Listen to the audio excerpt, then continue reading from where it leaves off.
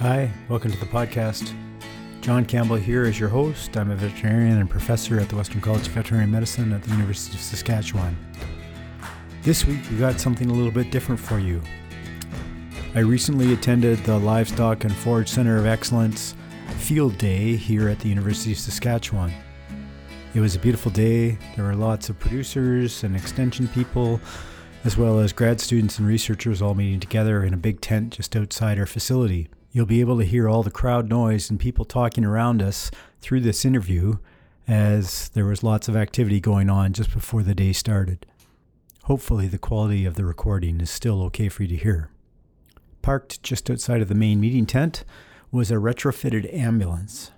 And inside that ambulance, I met and spoke with Dr. Anatoliy Trokhymchuk. Anatoliy is a veterinarian, originally from the Ukraine, who now works as the chief scientific officer at our local veterinary diagnostic lab, Prairie Diagnostic Services. He has advanced training in veterinary epidemiology and is currently working on a PhD as well as carrying out his full-time job. I talked with Anatoliy in the back of this old ambulance about the future of veterinary diagnostics. Have you ever taken some samples from animals on your herd and sent them away, maybe from a postmortem or from some fecal samples, blood samples, and sent them to the lab? It takes a long time to get an answer back. Have a listen as Anatoliy describes the problem. So, thank you guys. I guess the reason why we are here because we realized that traditional diagnostic lab is really quite outdated.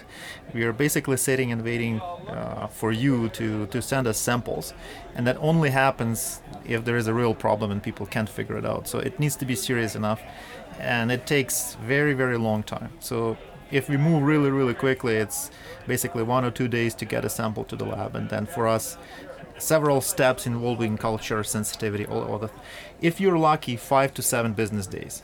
You can't sit and wait and see your animal suffer and die. It's just not happening. So we realize that, and we are very, very actively looking for ways to improve, first of all, turnaround time, but ultimately, how can we be helpful where the help is actually needed? Anatoliy is going to go on and describe some of the new technology that they're using rather than the old-fashioned traditional culture techniques that we used to use to identify bacteria. As we're chatting in the back of this ambulance, Anatoliy reaches behind him and pulls out a little plastic model of the DNA molecule. You've all seen it before, the building block of life. He's going to describe how this new technology works. So there is hope, and this hope actually comes from the basic code of life, DNA, right? So we all know every living thing got DNA in it. And we have seen this double helix, and it looks simple. But if you start looking really closer, it's not that simple. Anatoliy's pulling out an even more complicated model that shows the 4 chemical bases of DNA: adenosine, cytosine, guanine, and thymine. The combination of those 4 chemical bases make up the messages that DNA holds. And in Anatoliy's next section, he's going to describe those as A, C, G, and T. As he describes this new technology for reading the DNA of various viruses or bacteria, he's picking up a small box, about half the size of a deck of cards, which contains the technology for this new Oxford nanopore system that can identify DNA within a sample within minutes rather than days. Those ATGCs, they're all different, and they have all different bumps and things. So Oxford Nanopore Technologies, it's a company. So right here, basically you're looking at a $1 billion investment from the National Institute of Health. It took $1 billion to figure out how to make a little pore in the membrane big enough for one single strand of DNA to fit.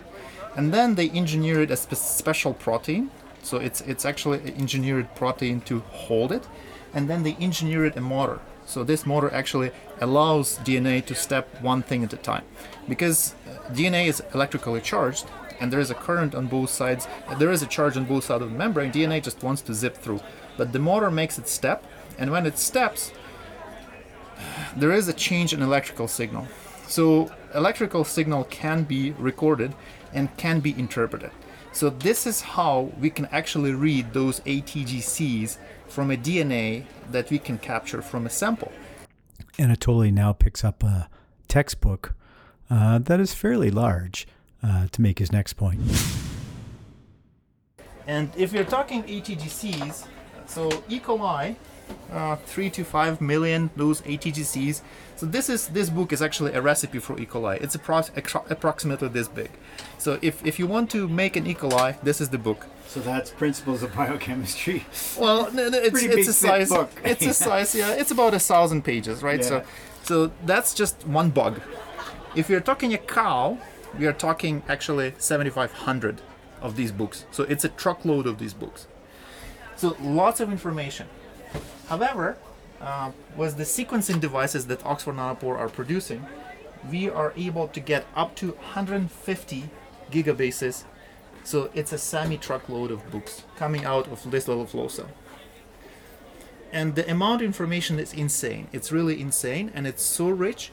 It allows us to get so much information out of this DNA about what kind of bugs are there, what are the characteristics of those bugs, are they related to known troublemakers, and even we can start looking into the host, right, into the cow. So first of all, is it stressed cow? Secondly, what are the characteristics of this cow? So people are doing both diagnostics and characteristics of an animal, so breeding value, all kind of other things. Anatoliy has a few other things in the ambulance beside him. He has a small little machine, which he's going to refer to as a robot. It's about the size of a coffee maker. It can extract the DNA from the sample in question. And then he's got a high-end laptop along with a fairly sophisticated data storage device, which will then process all the information from these devices. All of the equipment in question would fit on one coffee table. And really, the biggest advantage, we can actually do it at the point of need, because the technology is moving ahead really fast. So this little robot will help with extracting DNA from a sample. This little thing will help preparing the library. Sequencing with this device can happen in this mobile lab, and then all you need for analysis is here too. So we can do it within hours. We can provide useful information. It is still a very steep learning curve, and for us, I think it's time to start thinking how this technology can be useful, because Oxford Nanopore, they're talking $20 per human genome cost within the next 5 years.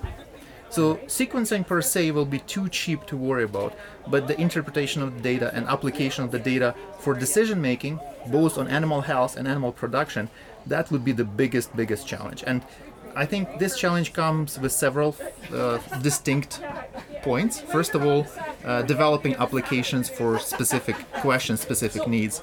Secondly, developing this critical infrastructure to support this as a sustainable service. So data transfer, data storage, data processing, compute, artificial intelligence. If you're talking a truckload of these books, human being cannot handle that. So it needs to be artificial intelligence, machine learning. So that's the journey we are on. I think it's a very exciting time, a very exciting place to be. We are really being empowered to do things that were not possible before with this technology. Awesome. Thanks, Anatoliy. That's the show for this week. I just wanted to share some of those insights from Anatoliy about where diagnostics are heading and how things might change in the future. Instead of waiting 5 to 8 days to get an answer on a sample, we might be able to do it right there on the farm or even back at the local veterinary clinic within hours. It's probably where things are going down the road, but it may take a little while to get there yet. Thanks for listening to the podcast. We'll see you next time.